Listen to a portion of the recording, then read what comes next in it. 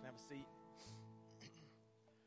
Moritz Cornelius Escher was a Dutchman who had an affinity for architecture, mathematics, and graphic design. Over the course of his life, he would be known really as a famous graphic artist, and he would sign his paintings M.C. Escher. Maybe you've heard that name before. His work was really known for trying to depict impossible objects that can exist in a two-dimensional world, but can't exist in a three-dimensional world. So when you see him, it takes a minute for your brain to kind of adjust and be like, well, what am I looking at? This is one of his more notable works titled Ascending and Descending. I kind of zoomed in on the portion that I wanted you to look at, just specifically just this staircase, right? You look at it, and once you just kind of see, it's just there. How does that work, right? Like how does that function? And once I get past that thought, the other thought that I have when I look at this painting is I would hate to be that guy, right? Like you're never getting to the top of the staircase. You're just always working, right? Every time you step to the top, it's actually a step towards the bottom again. So with each step you take up, it's a step back down. And while I say I would hate to be that guy, there have been times in my life where I feel like I've kind of lived that out. I'm just getting no traction in life, like my wheels are spinning, just kind of stuck doing the exact same thing over and over again. Maybe you felt it before too. Maybe it was at work, school, relationships, but there have been times where I've really felt this like in my relationship with the Lord. Like there would be some seasons of life where I feel like, okay, I'm getting to know him more, I'm knowing more of his word and trying to live out that wisdom. But then the next day I'll just do something stupid, right? Like I act out of selfishness or the corruption of my own heart. I sin and I do something I know I'm not supposed to do. And when that happens, okay, instead of coming back and banking what I know to be true in Christ about that his love for me is there, he's forgiven me, and instead of banking on all that, there's something weird sometimes that I can give into this temptation and think, okay, well, I dropped the ball. I need to be the one to fix this in my relationship with the Lord. Like I need to be the one to atone for this sin. I need to be the one to make up for this. So I've got to make this right. And I'm not talking about apologizing to someone. Those are things that you need to do. But just in my relationship with the Lord, like I think I've got to somehow fill in the gap because I've dropped the ball, because I've sinned. And so I don't know. Maybe I'll think, okay, well, I'm gonna read more Bible this week, or I'm going to be more kind, or I'm going to give money to the guy on the corner. And maybe that will be some good things credited to my account, if you will, that I can make this right. And so maybe you've felt that. Maybe that's one of the reasons you're here. You're like, I've got to go to church after what happened this past week. Or maybe you think, I've got to be here for this. Maybe I can go to church for a month to try to square away. And so, we tell ourselves these things, and then we make our best effort to achieve whatever it is that we've set out, reading the Bible more, being more kind. And maybe we pull it off and we think, okay, now I'm even or maybe even a little bit ahead. But then, what happens? The next day, we strike out in our sin again. We sin. Maybe we lash out in anger or act out in our pride. I know for me, I sin and I find myself starting back again. It's not that I've taken one step back. It almost feels like I've caught like 10 steps back. And I'm just caught in this endless cycle that just never seems to finish. I forget about God's love and kindness and acceptance, and I think, well, I want to try to make him accept me. I want to try to make him love me, and so I've just got to make sure that my good outweighs my bad. And when we give into that mindset, or maybe that's how you operate this morning, like you never know when you're done. You never know when you've done enough. You just don't know if you're at the top of this thing. You never know if you've done enough because you're trying to make amends to a holy and righteous God. You just don't know when you've done enough to appease him and to atone for your failings. The book of Leviticus is a book that speaks to the sacrificial system that God gives to his people, the Israelites. It's also a book that helps them know how to live out their faith in response to the grace that God gives them in and through the sacrifices. Last week, we looked at God's instructions to the Israelites on building the tabernacle, or building a place of worship. The book of Leviticus instructs them on what to do when they're there. It instructs them on what to do when they go to the place of worship, when they make these offerings before the Lord. And so what you have in Leviticus is a way for the Israelites to worship in such a way to where it helps others know the one true God, and that there's a way to be in a relationship with him, and that he has given a way to address the problem of our sin. Now, in the book of Leviticus, in the first 6-7 chapters, it outlines 5 different types of sacrifices. I'm not going to list them all or go through them all, but some of them are like burnt offerings, fellowship offerings, thank offerings, all of these were done, these offerings or sacrifices were given to either express gratitude to the Lord, worship him, and some of them were done to, in fact, atone for sin. And when they made these sacrifices, sometimes they would be like giving wheat and barley back to the Lord, like giving him a portion of their crops, so it's kind of giving the fruit of the harvest, sacrificing fruit of the harvest, if you will. But then there were other sacrifices that required them to sacrifice like a goat or a lamb or a dove, and these would be blood offerings. And they can make these for their family or in response to kind of your own personal sin. A few times a year, however, they were commanded by the Lord to make sacrifices, not individually or not just for families, but actually make sacrifices for the entire nation of Israel. One of these sacrifices that is probably one of the most noteworthy was the sacrifice that came on the Day of Atonement, when the sins of the entire nation were placed upon an animal and the animal was sacrificed. This is found in Leviticus 16, and again, we're not going to go through this. I'm just going to kind of tell you some of what's in there, but I would encourage you to read it this week. And how often do you hear somebody say, "Go read Leviticus 16"? But it's there and it's good. It's the book that everybody loses the New Year's resolution on, right? Like Genesis, Exodus, Leviticus, I'm out. Like that's about where people go out on it. But there's so much here on all the instructions for these sacrifices and what's going on. Leviticus 16 tells specifically how to make the sacrifices on the Day of Atonement. And it would start with the high priest making sacrifice for his own sins, and for the sin of the household. Now, if you'll remember, the past couple of weeks, as we've been kind of studying the story of Israel, last week was worship at the tabernacle. The week before that was the worship at the golden calf. And if you remember, the one that kind of was formative in that happening was Moses' brother Aaron. Aaron led them in worship of the golden calf. Well, what we also see is later on in their story, Aaron actually becomes the first high priest of Israel. And so he for sure has that sin, as well as probably others that we don't have recorded in Scripture, that he needs to atone for. And so the Day of Atonement would begin with the high priest making sacrifices for himself. And it was a very ritualized way that it would happen. Like he would get up and he would go through this kind of ritual bath, and then there were these certain garments that he had to wear that were all prescribed that he had to be wearing when he made the sacrifice. And then he would go into the place of worship and he would sacrifice a bull for himself and for his family, and that blood would kind of get on the altar and it would get on his clothes as well. And he would come back out and people would know that he's made a sacrifice for himself. And then there was a goat that was picked to be the sacrifice for the nation of Israel. And he would go into the place of sacrifice the goat, and again, even more blood would cover the garments of the high priest. And he would come back out, and the people would know that the sacrifice has been made for the entire nation of Israel. Now, an additional component to just the death is that there was another goat that was chosen that would not chosen to die, but this goat would be chosen to live. And so Aaron would come out, he would lay his hands on the goat, confess the sins of Israel over the goat, and then that goat would be led out into the wilderness, like as far away as possible. Because what's visually being depicted is that the sins have been atoned for, and now they're being taken away from the people of Israel. And so they would lead that goat way out in the wilderness because they don't want that goat coming back in, right? Like, they don't want that goat coming all the way back. Like, it'd probably be really bad luck if you were out in the woods and came across that goat. You'd be like, yo, I'm out, right? Like, I don't want the sins of Israel to come back upon us. You know, only 2 people laughed at that first service. I thought it was going to work a little bit better second, and it didn't. So but it's a visual symbol that the sins are being taken away. And all of this would happen once a year, every year, on the Day of Atonement. And so the families throughout the year, they can make their sacrifices for their personal sin and expressions of worship. But on this Day of Atonement, the entire nation could rest knowing that their sins have been covered and that the blessing has been restored. And so every year on the Day of Atonement, they would see the sacrifice. They would know the consequence of their sin. They would see a life has been taken, and this is in judgment over our rebellion, over our mutiny against the Lord.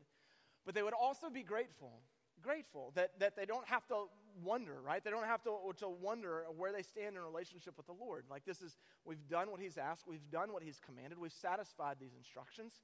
And so they would know that the relationship has been restored, that their sins have been removed. They know they don't have to carry that question anymore.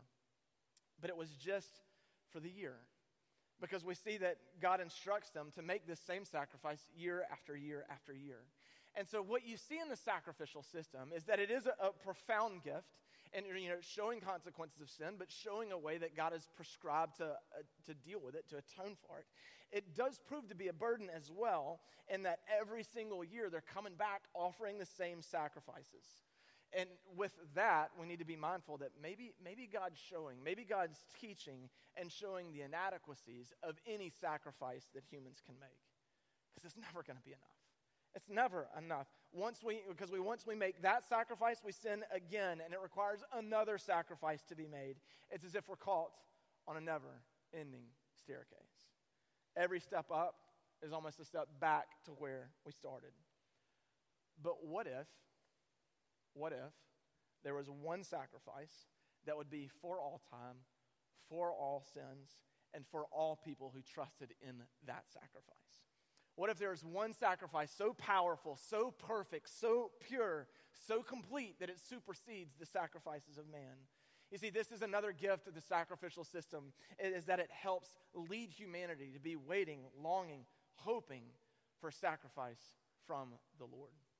The author of Hebrews helps us see this. Hebrews chapter 10. It's going to be our primary text if you want to go ahead and be making your way there. Hebrews chapter 10, it shows us kind of what the sacrificial system was pointing us towards and helping us see how this is pointing us towards Christ. Hebrews chapter 10, verse 1 through 4 says this: "The law is only a shadow of the good things that are coming, not the realities themselves. For this reason, it can never, by the same sacrifices repeated endlessly year after year, make perfect those who draw near to worship. Otherwise, would they not have stopped being offered? For the worshipers would have been cleansed once for all and would no longer have felt guilty for their sins. But those sacrifices are an annual reminder of sins. It's impossible for the blood of bulls and goats to take away sins." So, I mean, you can hear it right now. The author of Hebrews helping us see the sacrificial system pointing us towards what is to come. Another way you can think of it is it's almost like a rehearsal.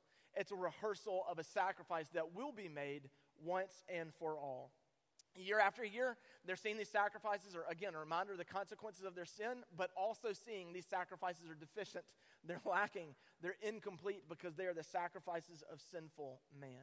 No, to permanently atone for all sins, for all time, we would need the sacrifice of God. And in John chapter 1, verse 29, John the Baptist sees Jesus and says, "Look, the Lamb of God who takes away the sins of the world." The Lamb of God who takes away the sins of the world. And so the author of Hebrews is writing to help us see that truth as well. It's just echoing the same thing. And this next portion, Hebrews 10, 5 through 8, 5 through 9, I described this way in first service. It's almost like Inception. Did you see the movie? It was like dream within a dream within a dream. That's happening here with Hebrews because the author is quoting Christ, who's quoting the Psalms, that's making a prophecy about Jesus. So there's like multiple layers in this, but it's all pointing to how the sacrificial system is pointing us back towards Christ. Hebrews 10, verse 5. "Therefore, when Christ came into the world, he said, 'Sacrifice and offering you did not desire, but a body you prepared for me. With burnt offerings and sin offerings you were not pleased. Then I said, Here I am. It is written about me in the scroll. I have come to do your will, my God.' First he said, 'Sacrifices and offerings, burnt offerings and sin offerings you did not desire, nor were you pleased with them, though they were offered in accordance with the law.' Then he said, 'Here I am. I have come to do your will.' He sets aside the first to establish the second." So Christ is showing how he is the fulfillment of the Old Testament sacrificial system, really revealing what the rehearsal was all about, preparing for the Lamb of God who's come into this world to take away our sins. That Jesus, the sacrifice of God, was born to live a perfect life and die a sacrificial death. And this was the plan. This was the will of God the Father to permanently redeem and restore his wayward people. Look at verse 10. "And by that will, we have been made holy through the sacrifice of the body of Jesus Christ once and for all." We're made holy through the sacrifice of Christ once and for all. There's no need for multiple sacrifices. There's no need for you and for me to feel like we have to add something to it, to feel like we have to make up the gaps. There's no need for our best acts or our best efforts to try to add on the sacrifice of Christ. No, it was once and for all time and for all sins, for all who trust in Christ. Through him, we are made holy and viewed as holy by the sovereign righteous God. He looks on us with favor and with acceptance because we are covered by the sacrifice of Christ. And when Christ is sacrificed, he completes the sacrificial system. So he's not discounting it, not demeaning it, not throwing it away, but showing its fulfillment found in him, that it's completed in him. Look at this verse 11, talking about completing. There's a little bit of wordplay I'm going to draw your attention to. Day after day, every priest stands and performs his religious duties. Again and again, he offers the same sacrifices, which can never take away sins. We'll stop there. It says day after day, he's making these sacrifices. The priest stands. Like, this is the never-ending staircase. It's the never-ending staircase. The sacrifices are being made constantly, but they're only providing covering for a year. But it's never taking the sins away fully, never providing a way for our sins to be permanently atoned or permanently forgiven. And so as a result, the priest can never sit down. He has to always stand. He's constantly standing because he's constantly working. He's constantly sacrificing. He's constantly having to do and do and do. And this, like, I almost did it. When I was putting this sermon together, I thought, I think I'm going to have everybody stand and just stay standing for the whole sermon until I got to this part, right? Because, like, I think it would help us learn this a bit, right? Help us kind of live out this illustration, because the priest is standing because he has to work. He's making the sacrifice. There's no rest. It's kind of like, man, I've got to do this again. I've got to do this again. I've got to do this again. He's standing the whole time.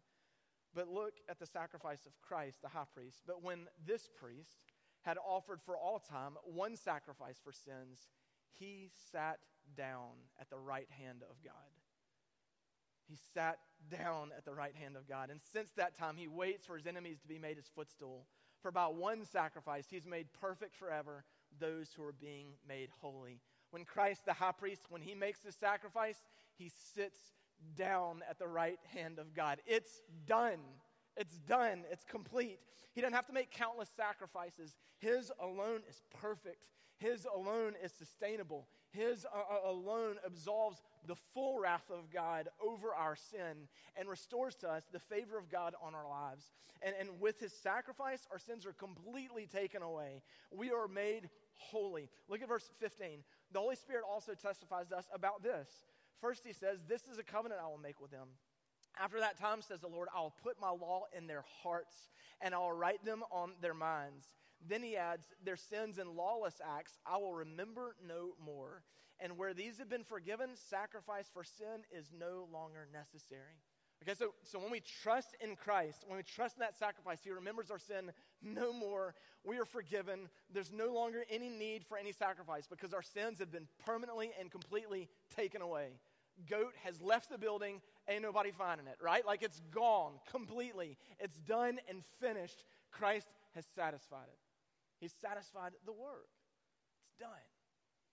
Jesus speaks to this himself, really, as he's dying on the cross. In John chapter 19, verse 28 through 30, Jesus says this, or describes the scene and gives us the words of Christ on the cross.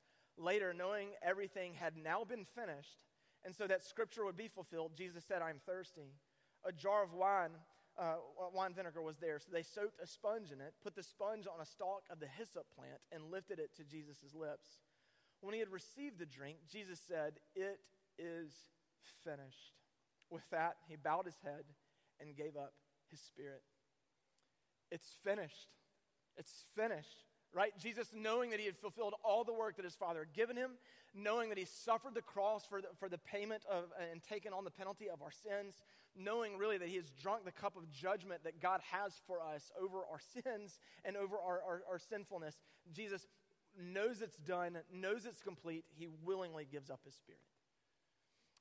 Just before this, Jesus had talked about how he had the power to lay down his life and the power to take it back up again. And he's going to take it back up again in 3 days, right? We're going to celebrate it on Easter. But here, he is willingly laying down his life and giving up his spirit. Why? The high priest is finished making a sacrifice. His work is done. It is finished. The sacrifice of God was enough for you. Or you can stay on the staircase of your best effort. You can stay on the staircase of your best effort. And in doing that, you reject the sacrifice of God, and you try to earn his favor on your own, with your own sacrifices, but it will never be enough. It's never enough. I mean, you won't know if it ever is, right? And so, like, if you reject the sacrifice of Christ and are trying to earn this on your own, and then Scripture lets us know God's anger is still on you, that God's wrath is over your sin is still on you, because you have just told God, I can make a sacrifice better than you can. You've just said, I can make a sacrifice better than what you can do. And if that's our mindset, if that's our response to it, then the notion is to keep walking, because you're on the staircase and you're trying to do this on your own, and you'll be stuck on that never-ending staircase, right? Because you lied to your boss, and you might lie to your boss next week, right? You lied to your boss. You cheated in the business deal. You lied to your spouse. You used your words to tear somebody down. You gossiped. And so there's that sin that I don't have to argue. I don't have to convince you of that nature, right? No, there's that sin, and we know that's there. And there's this something in us that thinks, okay, I've got to make this right. I've got to do this. I've got to make this right between me and the Lord. Again, not talking about apologizing to other people. We should do those things.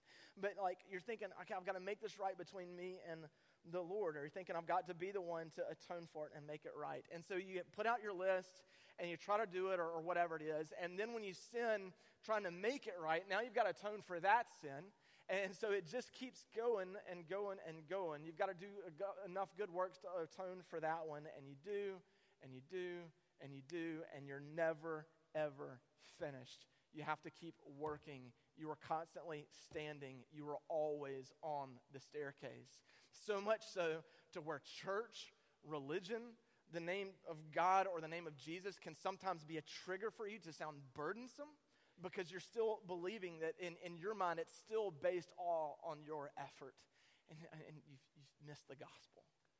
You've missed the hope of the gospel there. Because with Christ, it's finished. It is finished. It's finished. And that's the good news of the gospel. You don't have to wonder anymore how God looks at you. Like last week, we talked about how there's nothing that separates from the love of the Lord. Now, I hope what you're hearing between last sermon and this Sunday is just how pursuing and just how redemptive and just how complete God's love is for you, and the sacrifice that He has made on your behalf, so that we can rest and know that it's finished, that it's done, that through Christ, when we place our hope and our faith and our trust in Him, God looks at you as holy because you are holy in Christ. And it's been said, if we preach more about who we are in Christ, we have to preach less about what we're to do, right? Because when we know who we are, when we know what Christ has done on our behalf, then we're going to express that in our actions. Then what we do will be in response to who He is and who He's made us in Him. And so, know that applies here, right? When we understand that we've been made holy in Christ, we live in the freedom of that. We live in the freedom of that. Not in I've got free, I can sin however I want to sin because He looks at me as holy. No. We've been made holy. It's a freedom not to sin. It's a freedom to come out of your sin. And because the work is done, right? That it's finished. We're to leave our sin behind, grow in our Christ likeness. And I'm telling you, all right, if I missed you, come back in on this. Growing in our Christ likeness, that can only happen when we're operating from a mindset of victory rather than defeat. Because when I talk about growing in our Christ likeness, I'm scared that far too many of us have a picture of the never-ending staircase. Thinking that's what I got to do to grow in my Christ likeness. And the reality of it is we don't even need to be picturing a staircase at all, because Christ has taken us off the staircase, put us at the top of it, and said, it's finished. It's done. I've made you holy. Now, you're forgiven. And so now that you are forgiven, now that God looks at you as holy, that's your nature. And now the way that you live is to express it. The way that you live now is to express that out. It's not trying to earn to get to the starting point. It's that Christ has taken us already there. And so that's why I'm saying, like growing in our Christ likeness, we need to operate from a place of victory rather than defeat, because I'm holy because what Christ has done. And so when we do sin, because we're going to sin, when we do sin, we can realize, hey, this is against my nature, and it's an insult to the sacrifice of Christ. And so I want to leave it behind. I want to leave it behind because this has no hold on me anymore. Like, that's the power that we can live in. That's the joy that we can live in. And that should change things for us. And that should change things for us, where we're not trying to pursue these other things. We're not trying to certainly we're not trying to lie, cheat, and steal to get ahead. But it should also change things in a sense of somehow I've got to earn back God's love or acceptance of me because I squandered it or I threw it away. But no, He loves me. Nothing is going to separate me from that. But now, because of His love and holiness in my life, I want to further come out of my sin and pursue Him and live my life with the virtue and the ethic of the family I've been adopted into. right? I'm not trying to climb the staircase to get in. He's placed me there. Now this is just expression. Now this is just expression of who I am because of what Christ has done. I'll live a life that pleases God, not to earn his favor, not out of obligation, but out of appreciation and worship to him. Out of a knowledge that his ways are better than ours because our ways puts us on a never-ending staircase. His ways show us the holiness and redemption that is found in him, the joy, the life that is found in him. And so we want to live our life for him. We want to see his kingdom grow, and so that other men and women can also come to saving knowledge of who he is and the hope and the joy that is found in him. So again, between last Sunday and this Sunday, I've been hoping to try to paint this picture of how pursuing, how redemptive God's love is for you. And so with that, maybe you know you're going to run into somebody that's going to judge you and judge you from your past and say, because of what you've done, because of all the bad that you've done, this is this is what you need to do for attrition, or this is what you have to do to make up for how much bad you've done. Or maybe it's you. Maybe you look at your own life and you see your own mistakes and you start to condemn yourself and thinking, because of all this is how much I have to do to make up for it, okay? Now we can come back. You can look at your accuser, whether it's someone else or it's your reflection in the mirror, and say, no, because of Christ, it's finished. The work is done. I'm trusting in him, and because of him, I'm forgiven, I'm redeemed, and the life I now live will be an expression of response to him and the grace that he has shown. Or, you can keep trying to do it on your own. But honestly, what can you offer that's more than the Son of God? Right? Like, what can you add that would somehow add to the sacrifice of Christ? And this would be the question that somehow, some way, is the one that I've struggled with all of it. Because, like, I know the gospel, know the hope of the gospel, and believe the gospel in and through. But when I just get in some of those dark places and dark moments, there can be this thought that, okay, the gospel is for everybody else, but somehow for me, I've got to add up I've got to fill in the gaps. Right? Every now and then I feel like, okay, it's for everybody else, and God kind of, got me to third base, but now I got to get myself all the way home. And so I think that, like, somehow, but I mean, the question that I've got is the sacrifice of God somehow incomplete that you and your efforts can somehow make up? How arrogant of a question is that? Like, when I think and actually express that so many times that's what I'm doing, like, I mean, how much arrogance does that run amok? They're thinking, no, there's a gap here, and I'm going to be the one to fill it in because somehow what you've done is lacking. No, it's finished. It's done. Christ has died for you. The perfect sacrifice.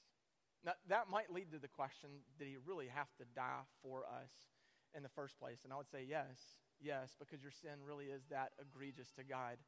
That sacrifice does two things for us. It lets us know our sin has far-reaching ramifications and repercussions, probably more than we could ever imagine. But the sacrifice also lets us know that we are loved deeper than perhaps we'd ever dare to hope, because God would be the one to willingly provide that sacrifice to permanently and completely atone for our sin, both for the sins you have committed and the sins you will commit. Were that not the case, you would have to keep sacrificing. Otherwise, there'd be no end to our perpetual atonement. There'd be no end to the sacrifices that we would have to make, and we could never sit down. We would always have to keep standing. But it's finished. It's finished. It's finished. Step off the staircase of your religious effort and rest in the finished work of Christ. Sit down and claim and experience and know the victory and the redemption that Christ has won on your behalf. Again, aren't you tired of it anyways? Aren't you tired of it anyways? You see, religion has a way of making the soul weary. Relationship with Christ heals the heart, and it is good for the soul. When Christ died, the work was finished, and his resurrection is a guarantee that his sacrifice was accepted and guaranteed that it is permanent. And it is a guarantee that you and I that when we know the sacrifice, that when we trust that sacrifice, it truly is once and for all. And through that sacrifice, we discover life in Christ, and we experience the love and the rest that comes in and through the perfect sacrifice.